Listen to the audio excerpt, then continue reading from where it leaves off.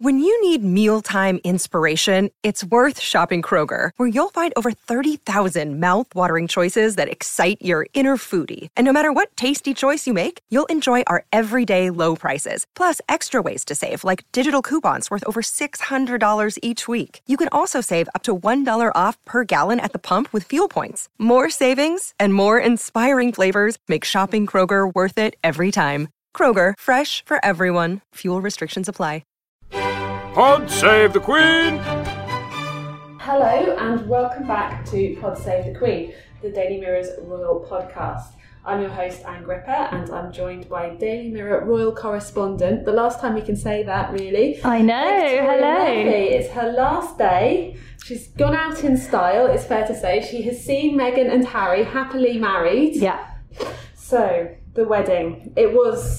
It kind of did turn out to be the fairy tale in the end. It hadn't always felt like that was how it was going to be in the week leading up to it, but I think probably, certainly as soon as she stepped out of the car with that magical veil, obviously I got together with some of the fashion girls on Saturday to really talk about the dress and the details and all of that, but I still love that veil. I'm a bit obsessed by it, to be honest with you. And then the whole day unfolded from there, and there were so many lovely moments. The music was incredible, the preacher was incredible, the connection between Harry and Meghan that we all got to see sort of up close in, first of all, in the moving footage from the TV coverage, but then also in the still pictures, which really sort of capture those moments.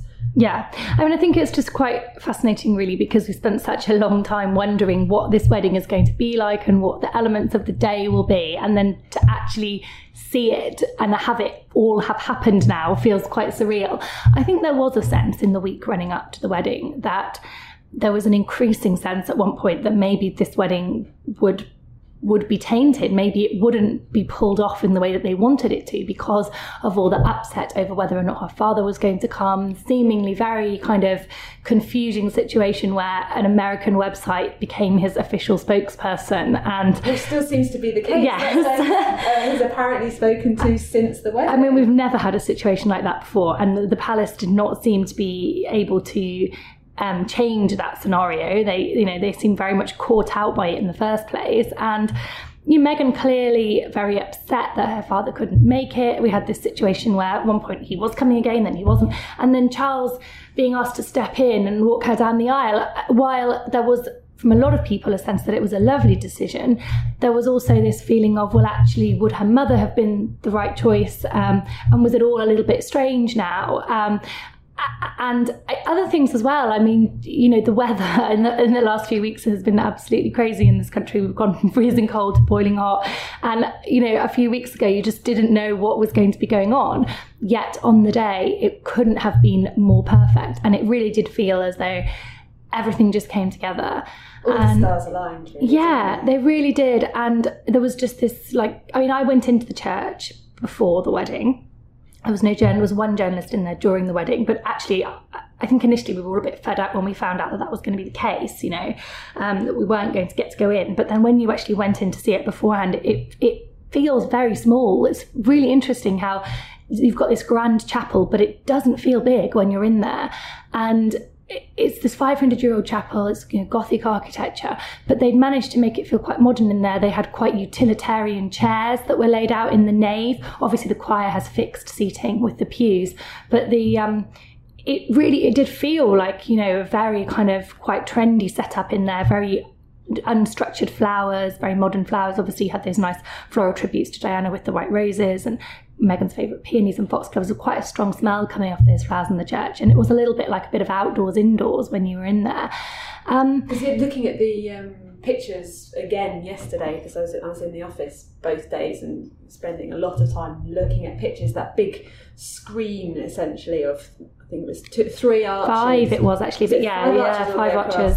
Clearly the camera couldn't quite capture it, but so all the way across, but within the church, separating the nave from the choir. Exactly. And then you see the congregation, and actually they will have seen her walking in with her bridesmaids and page boys, and then she will have gone through that arch, and then most of them will barely have been able to see anything of the actual ceremony. Well, so they were watching on screens. So in the nave section, where there was their immediate family and close friends were right up in the choir, but in the nave section there wasn't assigned seating. Although I think I was told guests had kind of zones where they could sit in, but there was actually there was actually a screens up, so they were actually sort of watching it on television as well. And it was also like that in Westminster Abbey for William and Kate. There were several screens they could see the ceremony, but you're right, she would have walked past them and they wouldn't have been able to see once she'd gone past anything but maybe a glimpse of her back and Harry's back. I think for me, what was the standout moment, what was the fact that she confounded everyone with both her dress and her tiara. I mean, everyone in the world was speculating about what tiara she would wear, what dress she would wear. And to be honest, we couldn't have been further off. That tiara. The one you mentioned? No, it wasn't. Queen, the one we were talking about, Strathmore Rose and Queen Elizabeth's Cartier Bandeau tiara. Neither of those were the ones. So because it says Bandeau, yeah, exactly. So Queen Mary's Bandeau. Now, why that one hadn't featured, I'm not completely sure. I think because it's not one that has been talked about recently, and what can often happen in reporting, and this is an example to us all, I think, moving forward, is that it's like an echo chamber. So people come up with a theory and then it gets repeated, and then people get stuck on a theme. And I think that's what we all did when we were talking about prospective tiaras, and people just didn't look further afield for those other possibilities. And actually that tiara was very fitting for her. It was exactly the kind of thing that does fit her style. And perhaps if we had looked more at all of the pictures of all the tiaras in the Queen's collection, we may have highlighted it, but it just didn't happen for whatever reason. It's quite grand though. I think that possibly surprised me that it was quite so grand, and having the centerpiece, which is actually a brooch, which it is. Who knew tiaras were so clever that you could break them down into multiple different bits? Highly practical, clearly, but it's so much diamond on it all the way around. And then again, talking about the pictures, there's one incredible one where the light is catching it on the carriage ride, I think, and just so many colours streaming out of what are really beautiful, brilliant diamonds. I think that's also linked into the fact that her dress was so plain, so she had the ability to go for, like you say, quite a bling tiara, maybe a little bit bigger, maybe a little bit more sparkly than we might have thought, because we know her style is quite classic, quite streamlined. So I think maybe we were thinking that the tiara would be in keeping with that, but then you have actually such a simple dress and very little jewellery. She had on Cartier earrings, but she didn't have a necklace. So actually you can get away with that statement piece in the tiara. But I just loved the fact that dress was, I mean, it makes me laugh because I remember Amber and I were talking about this in one podcast a long time ago when we said, I think she will have a very plain dress, no lace.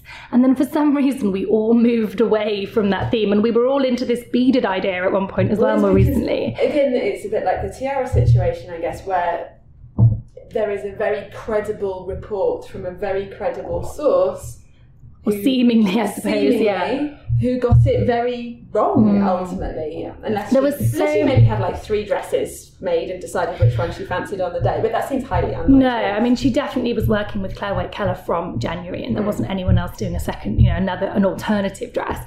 But people got very stuck on this Ralph and Russo theme, and of course you have a situation in this world where no one's going to openly deny it, partly because it's not very helpful for the royals if people start popping up denying it, and then suddenly we're narrowing it down to process of elimination. But also no designer is going to say anything because that's just the way that they work. So the silence was very intriguing, and I think because she'd chosen a Ralph and Russo dress for her engagement pictures, it seemed very credible. And I think there was a sense at one point, there was this theme that maybe she would go for something more beaded, more intricate.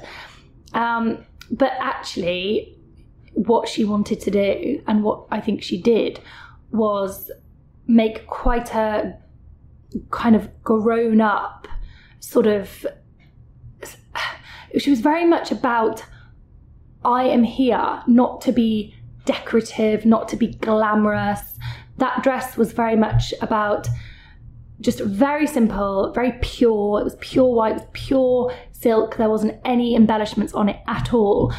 And, you know, reining it right back in. And I'm sort of making that statement, you know, she's here to do a job. The wedding was there, that was for a purpose. It wasn't about the decoration. And even the veil that had decoration in was linked into a meaningful theme. So the 53 flowers of the Commonwealth, plus a flower from Kensington Palace and a flower from California, her home state, the California poppy. I'm obsessed by the veil. Yeah. Do you think we will at some stage get more pictures of the trim so we can see these flowers, or do you think we're going to have to wait until it pops up in? I think we probably will have to wait now, although the official photographs, when they are released, may have more detail on the veil. But if there hasn't been anything that has been captured over the course of the day so far on the veil, then there won't be, I'm afraid. Have to get a super zoom out on the pictures we've already got. Yeah. So I just think that dress, for me, I just love the fact that, you know, they got away with it, didn't they? Nobody knew who the designer was. Nobody openly managed to out the designer, shall we say. There were some journalists who later on said that they had suspected. Obviously. And so the other thing that we should say is that in our podcast on Saturday, when we talked about the dress, so do have a listen to that one as well if you haven't already. We talked a bit about what she might wear for the evening dress, and we also talked about the rumours that had started circulating on Friday night that Stella McCartney had done the wedding dress, which appeared to be a bit of a leap from a wedding dress designer called Caroline Castellano, talking about her being the perfect choice, which to me read like a prediction, and then somebody had leapt to it as being actual fact. But then we had the Stella McCartney dress in the evening, and it was another cracker. Yeah. It was on the same theme, really. It was about the cut and the simplicity and the little touches which really showed it off, and the kind of attention to detail with the blue soles in her shoes and the Diana ring, which she appears to have been given as a wedding present. You're very right. I think it was two very classic, streamlined, simple dresses, and Stella McCartney, another British designer, and clearly two women that Meghan really wanted to work with as well and enjoyed working with, I'm sure. And yes, she was wearing, you know, Diana's very large aquamarine ring, which Harry had given to her. We don't know if he's given it to her permanently as a present or if it was loaned to wear. I mean, you know, we would assume that Meghan and Kate would be the two women who would wear Diana's jewellery. And whether or not Meghan is keeping this ring for good, we're not sure. But I think that what Meghan's dresses kind of showed was she very much wanted to. As soon as she's kind of got a very clear idea of what she wanted. She was very much about the kind of no fuss, and I think that's almost what the day was like as well. There wasn't a lot of fuss on the day. I was quite amazed, to be honest, how she didn't get emotional when she walked down the aisle. I can't believe that she kept her composure, because he was very emotional. Harry was quite emotional throughout the service. We've always talked about him, though, as being someone who does wear his heart on his sleeve, and his emotions, you know, when he is himself. He doesn't hold back.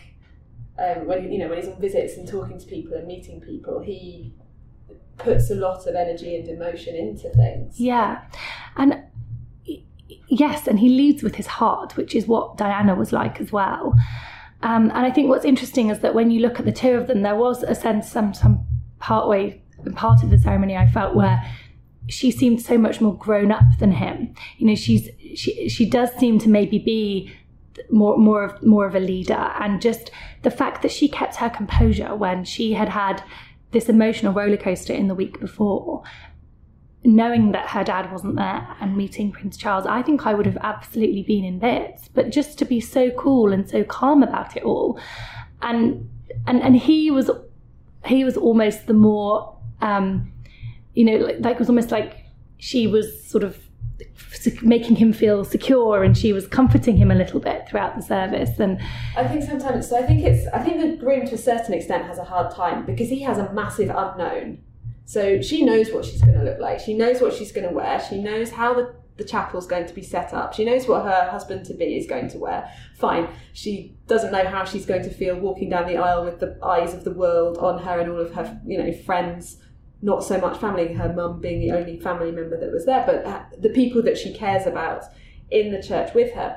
Whereas Harry has got this waiting. He's waiting there with his brother. His brother's having to try and keep him calm and did a lovely job with that. And the sort of little bits of discussion and memories of Diana, or the lip readers were picking up. But certainly he was a good, sort of companion and supporter. But you're there and you're waiting, and the woman that you love is about to walk in, and you don't know what she's going to look like. You don't know how you're going to feel when you see that. And then that moment of seeing her and pulling the veil back, and she had such a beautiful smile and gazing at him, like, I'm now getting emotional talking about it. And I'm sure that what he was thinking of his mum, and I'm sure that is what made him feel emotional throughout it. And William did say in interviews after his wedding that he had really prepared himself so much in advance for that moment, because he knew that that's what he would start thinking about, and it would be very difficult. And I'm sure that Harry was the same. And of course there was so many reminders of Diana throughout the day, and when they played hymn Guide Me, O Thou Great Redeemer, that is the hymn that was played at her funeral. And music is so emotive anyway, and I would defy anyone not to feel that way. And but I thought it was interesting. Meghan just seemed so composed, so relaxed, so cool, and her dresses were like that, exactly followed that theme. And I think as well, sometimes if you realise that your other half is struggling or losing it, you become more composed. Yeah. To try and support them. But her mum was there on her own, and she let all of her emotions show. Like, what a beautiful. I think there was just so much love for Doria. I think the British people and around the world as well. She was, people haven't seen a lot of her because she's not been in front of the cameras. I mean, she's been photographed by the paparazzi from time to time, but we haven't been invited to see her. And so we haven't heard her speak. And we still haven't heard her speak, but we haven't seen a lot of her. So to get sort of such a long look at Doria and to really see up close the emotion on her face, and just think, gosh, what must she be thinking? Because here's this, her only child who she has raised, and obviously part of the time she was raising her, alone is not the right word, but their parents were separated, so they weren't in the same house, raising as a team. Meghan would spend time with both her mother and her father, and just Doria wouldn't. I mean, how could anyone know that's what's going to happen? Your daughter's going to marry a prince. And I would imagine there might be some British mums who tend to daydream that maybe one day their daughter might go to university and meet a prince. You got the sense that Karen Middleton was definitely more prepared for it. So, but if you live in America, the chances of your daughter crossing paths with a member of the British royal family and ending up marrying them. I mean, we know very little about Doria's real personality. We know that she's a social worker, we know that she's a yoga teacher, but we don't know whether she's introverted or extroverted. I mean, we may make assumptions that actually maybe she is quite a shy person who doesn't like the spotlight, and that was one of the reasons that Meghan didn't put her in the position of saying, will you walk me down the aisle? And given how emotional she was, I discussed this with Amber on the podcast we did on Friday, kind of the eve of the wedding, when the announcement had been made that Charles was going to be walking her down the aisle, which initially I was kind of... You were not happy initially. I was not happy initially. Did you feel did you get the wrath of royal Twitter? I did get a bit of wrath of royal Twitter, but I engaged with the wrath. And I'm going to miss the wrath of royal Twitter. And she was so emotional, and actually it's better for her that she can just enjoy that moment and experience that emotion and not have to worry about doing the walk as well. And then Charles had a really good wedding weekend, I think. I think he did lots of nice things, but apparently when Meghan had come through the nave on her own with the page boys and the bridesmaids, and he was there sort of waiting for her in the choir, offered her his arm and said to her, "You look lovely, are you okay?" Which, what more could you want to have? I know. I mean, I was told that when Meghan came to terms with the fact that her dad wasn't going to be able to walk her down the aisle, her thoughts immediately turned to Prince Charles, is what I was told.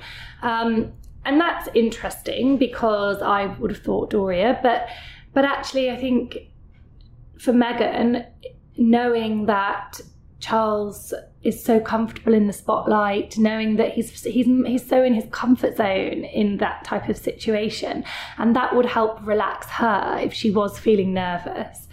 And they seem to actually have quite a close relationship. And I think, Charles has been very, very welcoming to Meghan from the beginning, and also to Meghan's mum. I think that Charles and Camilla were very keen to make Doria feel welcome, and you saw that when they came out onto the steps of the chapel. Obviously, Doria was by herself, and Charles made sure that she wasn't just left while they talked to each other. He made sure that she felt involved. It was that lovely picture of he's got Camilla on one arm and Doria on the other, and so it's been Harry and Kate and William as a threesome for a long time, and now they're four. Yeah. And now you have this new threesome of Charles and Camilla. But there's no question that William and Harry and the whole royal family really is conscious of the fact that in order for a royal bride and wife to thrive, they need to feel embraced by the whole family. And that's something that William has been very keen to do with Kate. And I think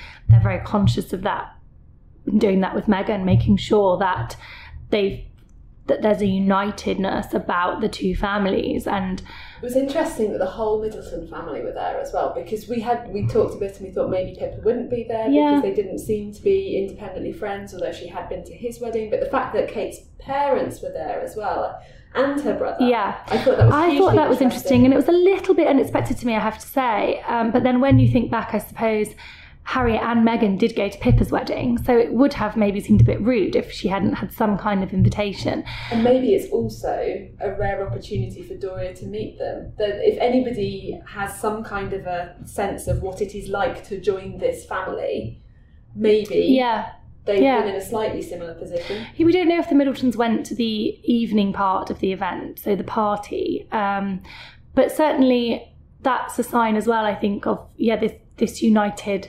family not necessarily putting on a show. It makes it sound like it's not genuine, but I think, yes, it's important that the Middletons are embraced by everyone in the royal family. And of course, Harry and Kate have a good relationship. They live in the same palace. Before he met Meghan, Harry spent loads of time at William and Kate's apartment, so he must have seen the Middletons many times in that context as well. Yes, and I suppose it's another example. I thought what was so interesting actually about the wedding, when I got to go into the chapel beforehand, we got to see the assigned seating in the choir. So every seat had a name on it. It was all planned out, and then we were able to see a plan of that. And that was incredibly telling, because it told you exactly who Harry and Meghan were close to. Basically, all their closest friends were in there. And all the people that we've been speculating they were close with, some of them we got right, some of them we hadn't. I mean, Millie McIntosh, for example, where was she? At one point, I think she was touted as a bridesmaid. She didn't even go. It shows you how wrong the rumours can be. And then, of course, you've got the ones that we all knew about, Jessica Mulroney and her children, her friend Lindsay Roth, Benita Litt, Heather Dorak. There was a couple of names there of her friends from school or university that I didn't recognise, not names I'd seen before, that were right up front there.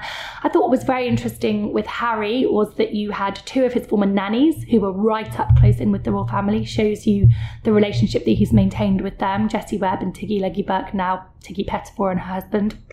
And then, of course, you had all the Spencer family right up close. Not the children, but you had all his aunts and uncles in the choir. The children were further back in the nave.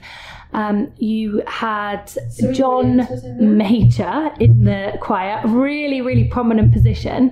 That was surprising to everybody, because obviously Theresa May wasn't invited at all as Prime Minister, and he was Prime Minister in the 1990s. Yeah, but what happened was that he was appointed William and Harry's guardian when Diana died, and so that was a role that he took on. But that was very much he was a legal executor of her will, I believe, and that was quite a formal role. And I don't think that Harry would have invited him to sit in such a prominent position, right on the front row, next to all the royal family, just because of some historical position that he had been given.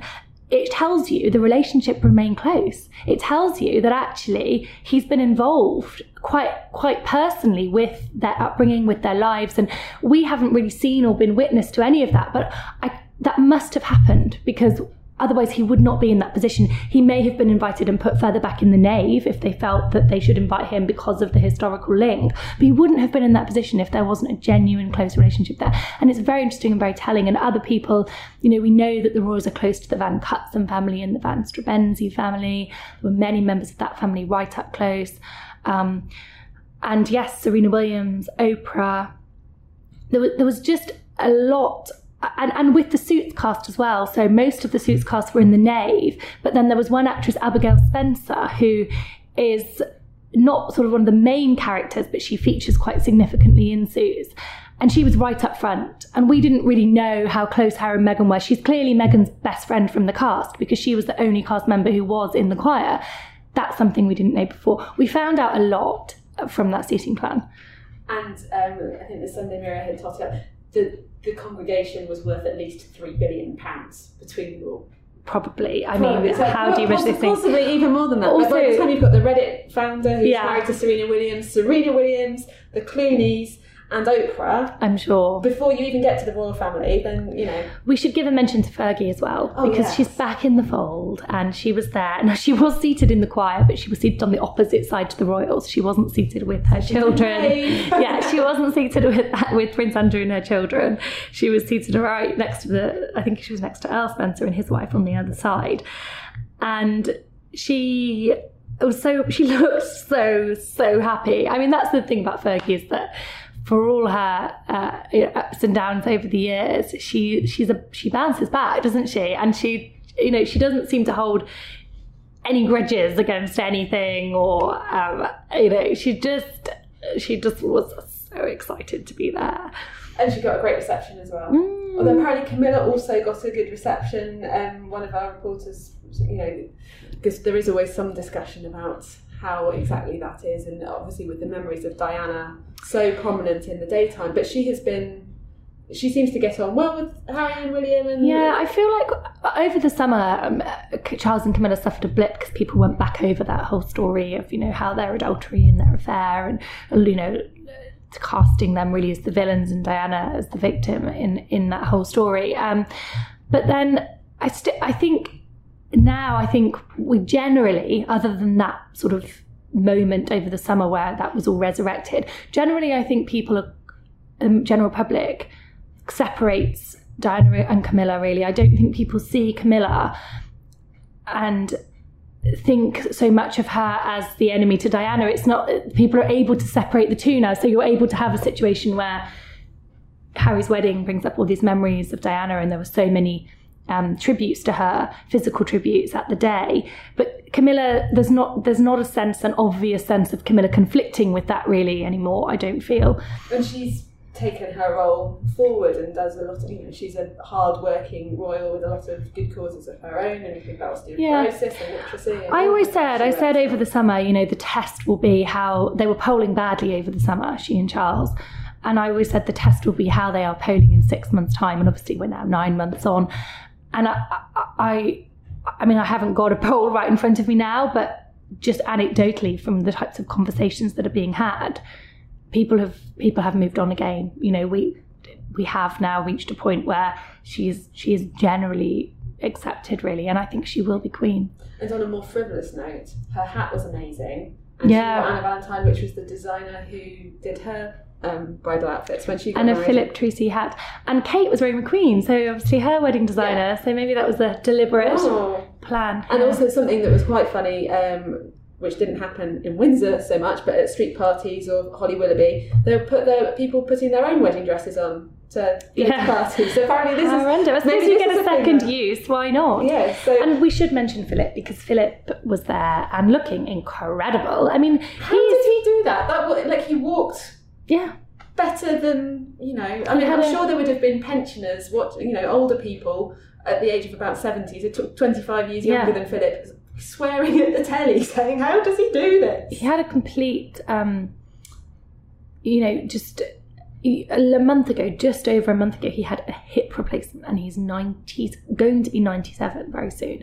It's absolutely incredible how he just was walking unaided. I mean, I thought he would have a stick. We talked about this a lot, and I thought wheelchair, we were getting the sense that he was up and about, but the man is unbelievable. Superhuman. And I think stubborn and determined, I think, as well, which has probably helped him in this. I think very possibly. Something I read saying that he'd been repeatedly practicing walking up and down stairs.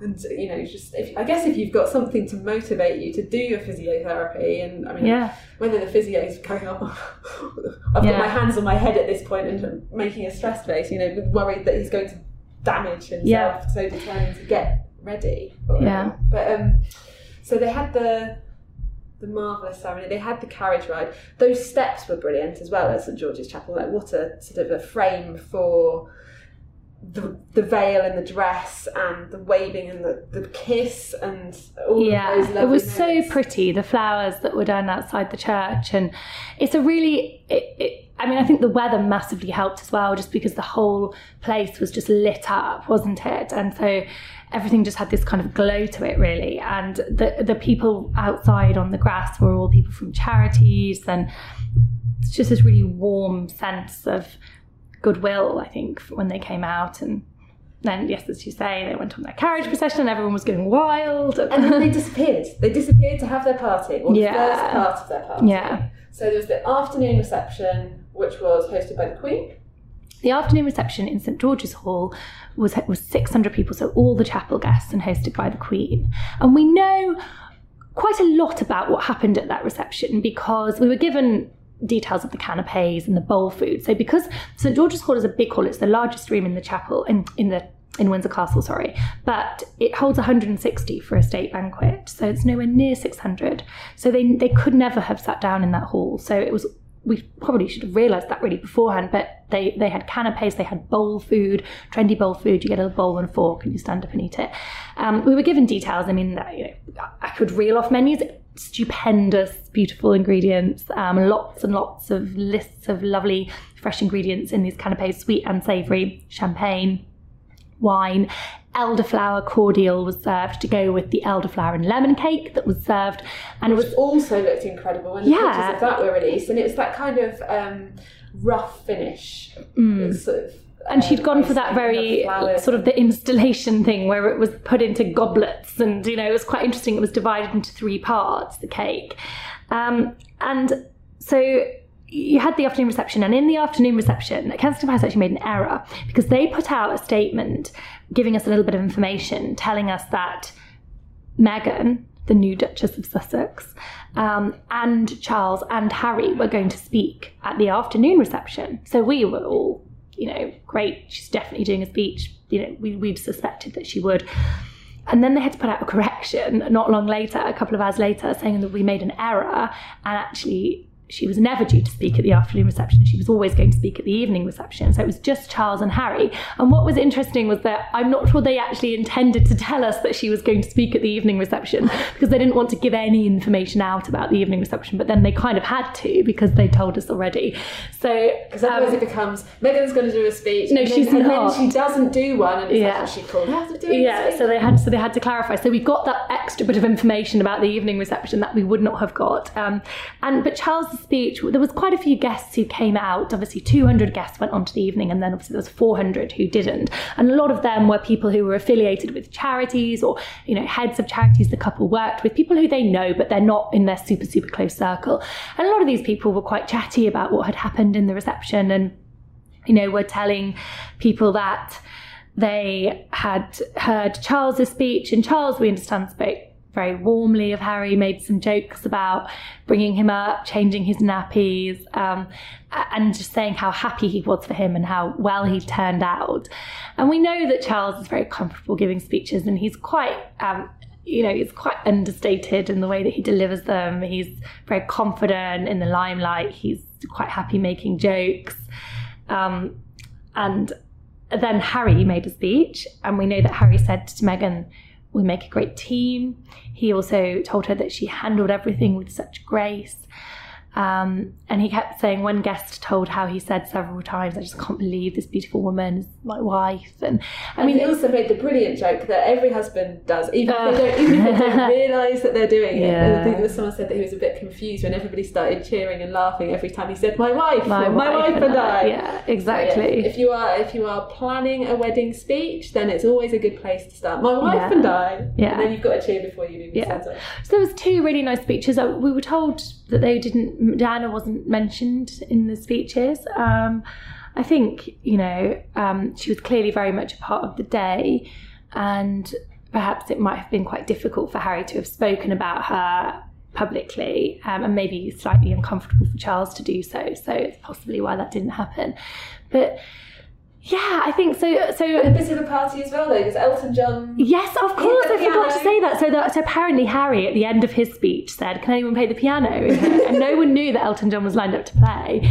And then suddenly he just started playing, and apparently he played your song, Tidy Dancer, maybe. Played 4 songs, they're saying. So that was really fun. And I think I know some people who were guests in the afternoon reception who said it was quite a surreal experience, really, because some of those people were not people who would regularly hang out in royal settings or with the royals.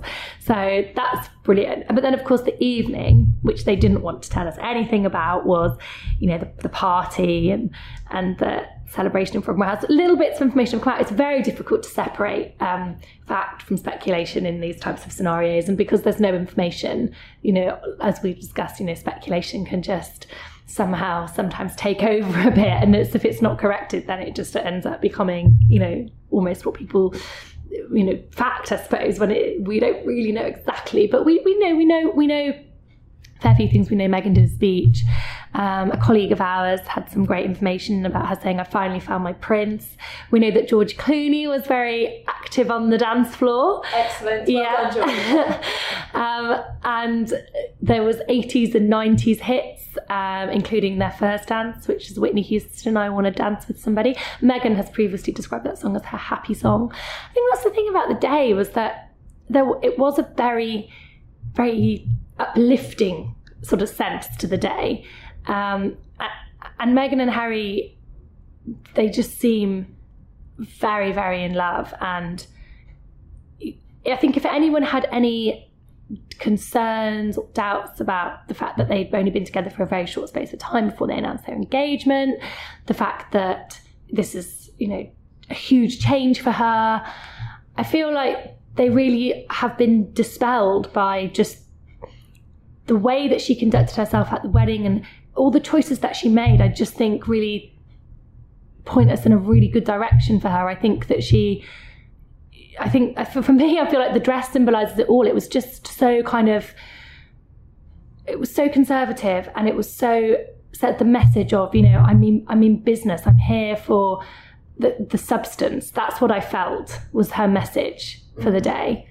There were so many lovely moments, and Harry's a big old romantic, really, isn't he? He's going and picking the flowers for her bouquet, and really personal moments. Really, like a lot of little things that they did that made the day kind of special and personal. We got a glimpse of the evening programme as well, which Nacho Figueras posted on social media, then very swiftly deleted. Polo player. Yeah. I think that's the interesting thing actually about this wedding, which we didn't have with William and Kate's, is of course, we've got a lot of people who are very active on social media, very close to the royals now, and they sometimes they just don't think I shouldn't be posting this picture that might have something in the background or might be of something that people actually haven't seen, and I'm not realising I'm exposing something that's supposed to be a secret. They're probably just quite... And we didn't have that with William and Kate. Social media was not so prolific 7 years ago.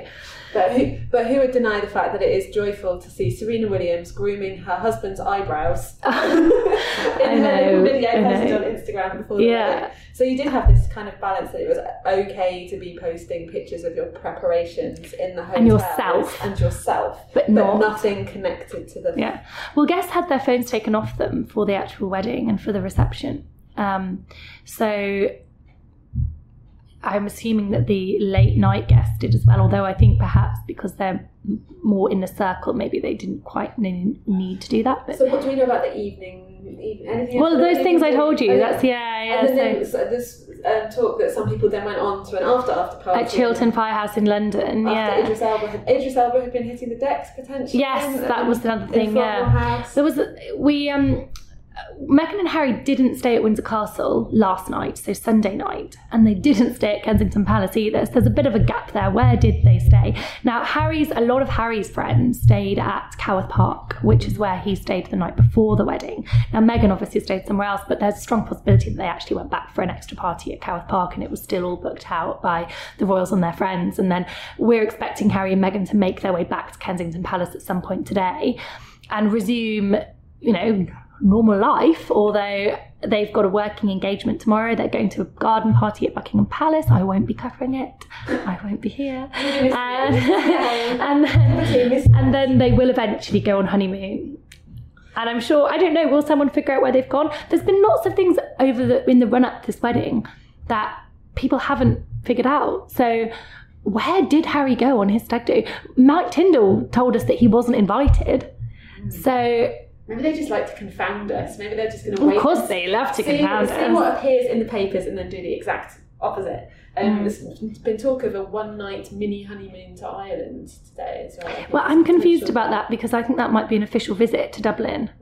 Okay. That's been speculated. Well, Ireland would be interesting, right? And it would probably be one night, 2-day visit.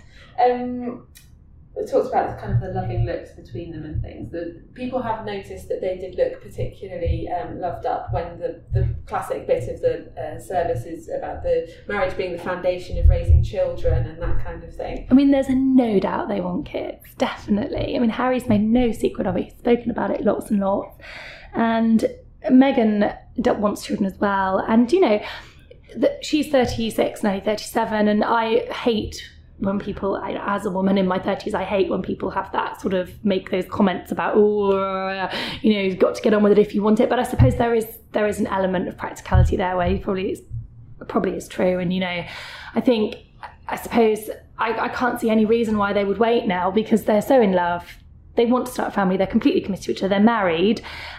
And their job as royals is basically to support good causes, do what the Queen asks of them, and probably have some babies. Yeah. I mean, I think it's far less vital for them, obviously, because William and Kate have got 3 now. And, as George has children, as Charlotte has children, as Louis has children, Harry will be so far down the pecking order and his children even further. So it's not... And we're talking about a more streamlined royal family eventually in the future, where when George is king, Harry may not have an official role at all, So I think you've got this situation where... it's not vital that he has kids for the future of the monarchy or anything like that, but I just don't see why they would wait. I just don't see why they would. And in terms of work, what is next for them? So we're expecting to see them be quite busy. We're expecting to see, particularly because Kate is doing a little bit less at the moment. William is starting to, as the future king, as the Queen is doing less, starting to maybe step in a little bit more for those engagements that are more, investitures, or he's having more behind the scenes meetings about, eventually he will take over the Duchy of Cornwall. So a bit more businessy. A bit more head of statey and a bit less charity. So you've got Harry and Meghan, really, who are hugely popular. Harry's just got this new role as a Commonwealth Youth Ambassador, and we're expecting to see him do a lot of travel around the Commonwealth. Now, obviously, if they do have children, that may have to be reined in a little bit, particularly for Meghan, perhaps. But initially, I think we're expecting a big trip to Australia and New Zealand and possibly other countries nearby in September, October time. We are also expecting them to do some smaller trips beforehand. Dublin has been suggested as a possibility. We've still got, the Brexit theme, haven't we? The young royals are still flying the flag for Britain as we prepare to exit the EU. So there's a potential that they could have to start taking up some of that, maybe make trips to some EU countries. I think they'll want to do an official visit to Africa fairly soon because Prince Harry obviously has charity Centre Barley there that was set up in memory of his late mother, which Meghan has never visited. So I think they'll want to do an official visit there. It's recently expanded into Botswana. It was founded in Lesotho And I think he'll be very keen to show her the work of that charity. And he hasn't done an overseas visit for them for a while now, and so I've definitely put one of those on the cards. I think William and Kate have never been to Africa on official business yet, have they? No, they haven't. And it tends to be, I think Charles and Camilla tend to do the Africa trips at the moment. Is that fair? I'm trying to think who last went. I can't think, to be honest, off the top of my head. But I think it seems like there is an opening there for Harry and Meghan to make Africa a focus for them. Yeah. And I think generally the Commonwealth countries, the 53 Commonwealth countries, but also remember particularly the Commonwealth realms, because they are the countries where the Queen is head of state. So, they will be in Canada at some point. Of course, Australia and New Zealand fall into that category as well. Caribbean, countries in the Caribbean where the Queen's head of state still. A lot of them And Harry's had a couple of good trips there already. Yeah. He seems to enjoy it there. Yeah. So I think that's what's coming up. Meghan will eventually start to take on her own charities. I don't think she's going to be in a massive rush to take on loads of patronage straight away. I always did find it intriguing how she decided not to continue the work with the charity she'd been working with, although interestingly they do feature very prominently in her new page on the Royal Family's website. There's a lot of talk about her work with UN Women, talk about her work with the charity in India that helps women who receive stigma because of menstruation. And she wants to continue those themes. I think she wants to continue empowering women as a theme, young people as a theme. And I think we will see her eventually do that. And it is interesting. There was a bit of commentary about the Duchess of Sussex page on the Royal Family website. I think I started this. It's very much, it's focused on the charities, and the acting part of her life is sort of consigned to the nave rather than in the choir. So I think I might have started this. So I tweeted yesterday when I saw the page that you go into the Duchess of Sussex's, it's some tongue twister, that page on the royal website, and there's quite a long thing to read, and her acting career is not mentioned other than to say while filming in Toronto she volunteered in a soup kitchen, I think is what it goes on to say. And I just thought, come on guys, she spent 15 years grafting her way in a massively competitive industry. She had relatively huge success compared to where most actors and actresses get to, and it just felt like, why not highlight that more? Why it begs the question, is it something they feel isn't as suitable to highlight, and why not? But I suppose, the Royal Family is all about charity, and that is what they obviously wanted to put in the most prominent page. And I posted this on social media, and then got a lot of people saying yes, I agree, and then someone else going, it's on the biography section, which it is. So there is another page. If you click through to her biography section, her acting career does get a bit more of a mention. So I think you've got to provide that balance. Yes, it's not airbrushed effectively, but it isn't on the main page. And she did spend. It's not that easy to find. I went looking for it after you said that actually it was there, and I then still couldn't find it. Took me a little while to she did it. Spend a lot of. Considering how much of her life that was, it seems disproportionately sidelined. But then I suppose what people might say is the charity work is more relevant to what she's doing moving forward. And so that's why, because even though her acting was a huge part of her life, it's not what she's going to be doing now. So I suppose you could make that argument. Do you think there's any likelihood that her mum might move over to Britain to be with her? I think it'd be really interesting to see what happens with her mum and also her father and her half siblings, because remember, the narrative, the interest is not going to go away now that they're married. It's not just like, right, all of the excitement was the build-up and now suddenly, their lives will never go back to normal, really. And so it'll be interesting to see what happens moving forward with her dad.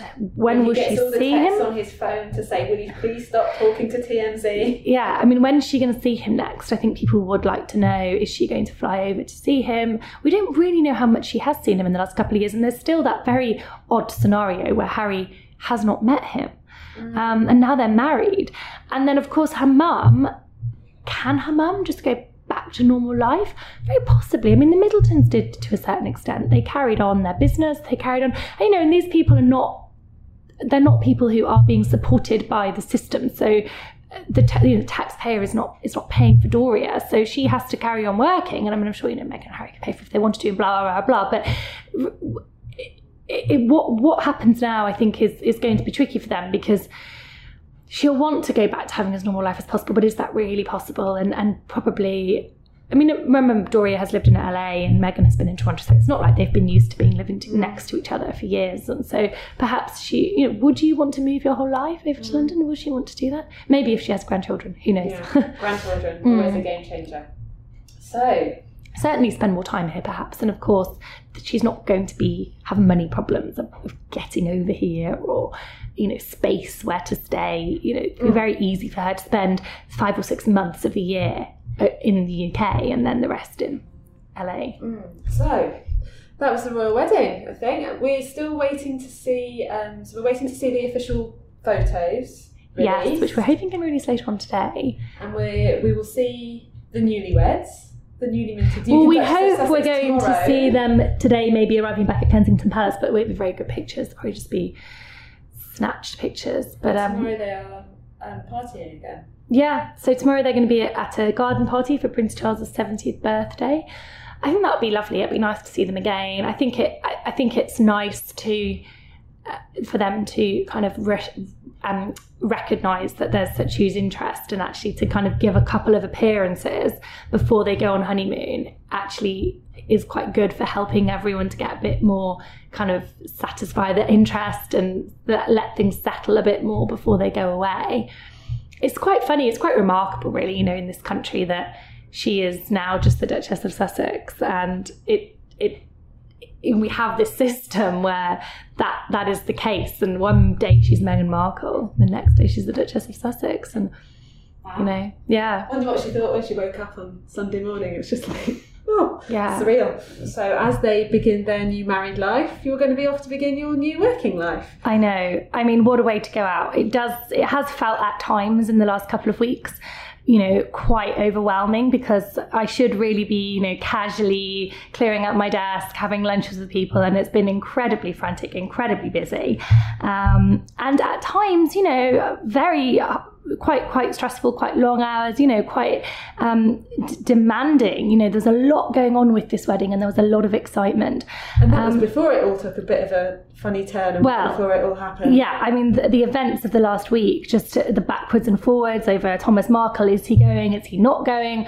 That really, I think, took any extra ounce of energy that anyone might have had away, and we were just on a bit of a roller coaster until it actually got to the wedding day.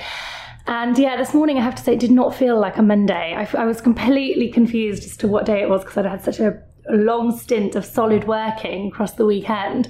But I feel so honoured, I suppose is the right word, to have been able to have a ringside seat for that wedding and to be able to be part of it. And like all of the things I've done in my time as the royal correspondent, it's amazing, because you get a ringside seat at moments that are huge historical moments in our country, and things that are recognised, and there's huge interest around the world, and you get to be right there, and it is an incredible job for that reason. So to go out having done that wedding and experience that was, I think, very fitting. Thank you for joining us. Thank you. We had been planning to do like a life and times of Victoria Murphy and her life as I feel royal like that's correspondent. too sad, because it really seems like I feel like I'm trying to kind of I will be carrying on maybe a little bit of commentary even when I start my new role, which is not related to covering the royals, but I feel like I can't quite tell myself that there's just a complete cut off. It won't be. I'm still going to keep on looking at what the royals are doing over one shoulder, probably for the rest of my life, because I think when you've done a job like this for as long as I have, and I think what people don't realise about this job is that you don't really switch it off and on. You carry with you all the time when you're on days off, when you're on annual leave in the evenings. You can never really put it down, because stuff happens at any time. Anything can happen, and you're always very aware of that. And I think just to kind of let it go a little bit will be very strange.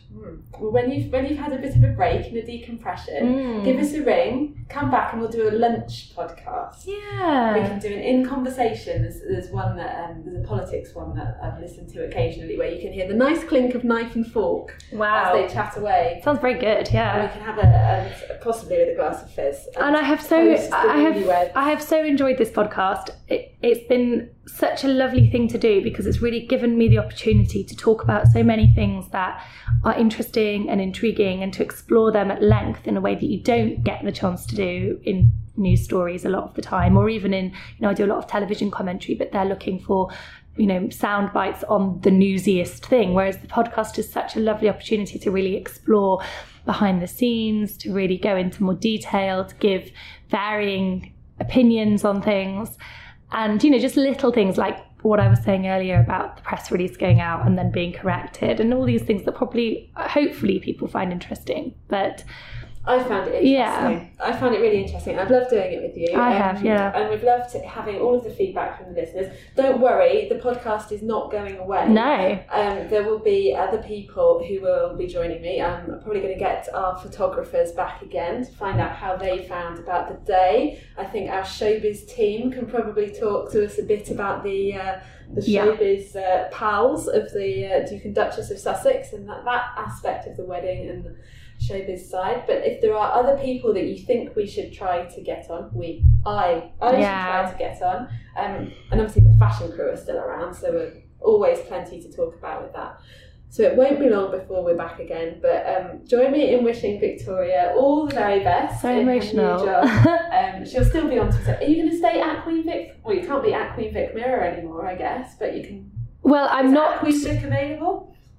A good question. I don't know. This is what I need to do next week is sort out things like that. But I know that I will still keep my profile will still be in the same place, and everyone who is following me will still be able to follow me. So I know that for certain. Follow her now at and I'll let you know what her new handle is when I find out as well. But thank you for listening this week and in all the run up to the wedding. It's been really exciting sharing it with you, and what a brilliant day it turned out to be. Do subscribe, do leave us a review, all of that usual stuff if you can. But until next time, God save the Queen!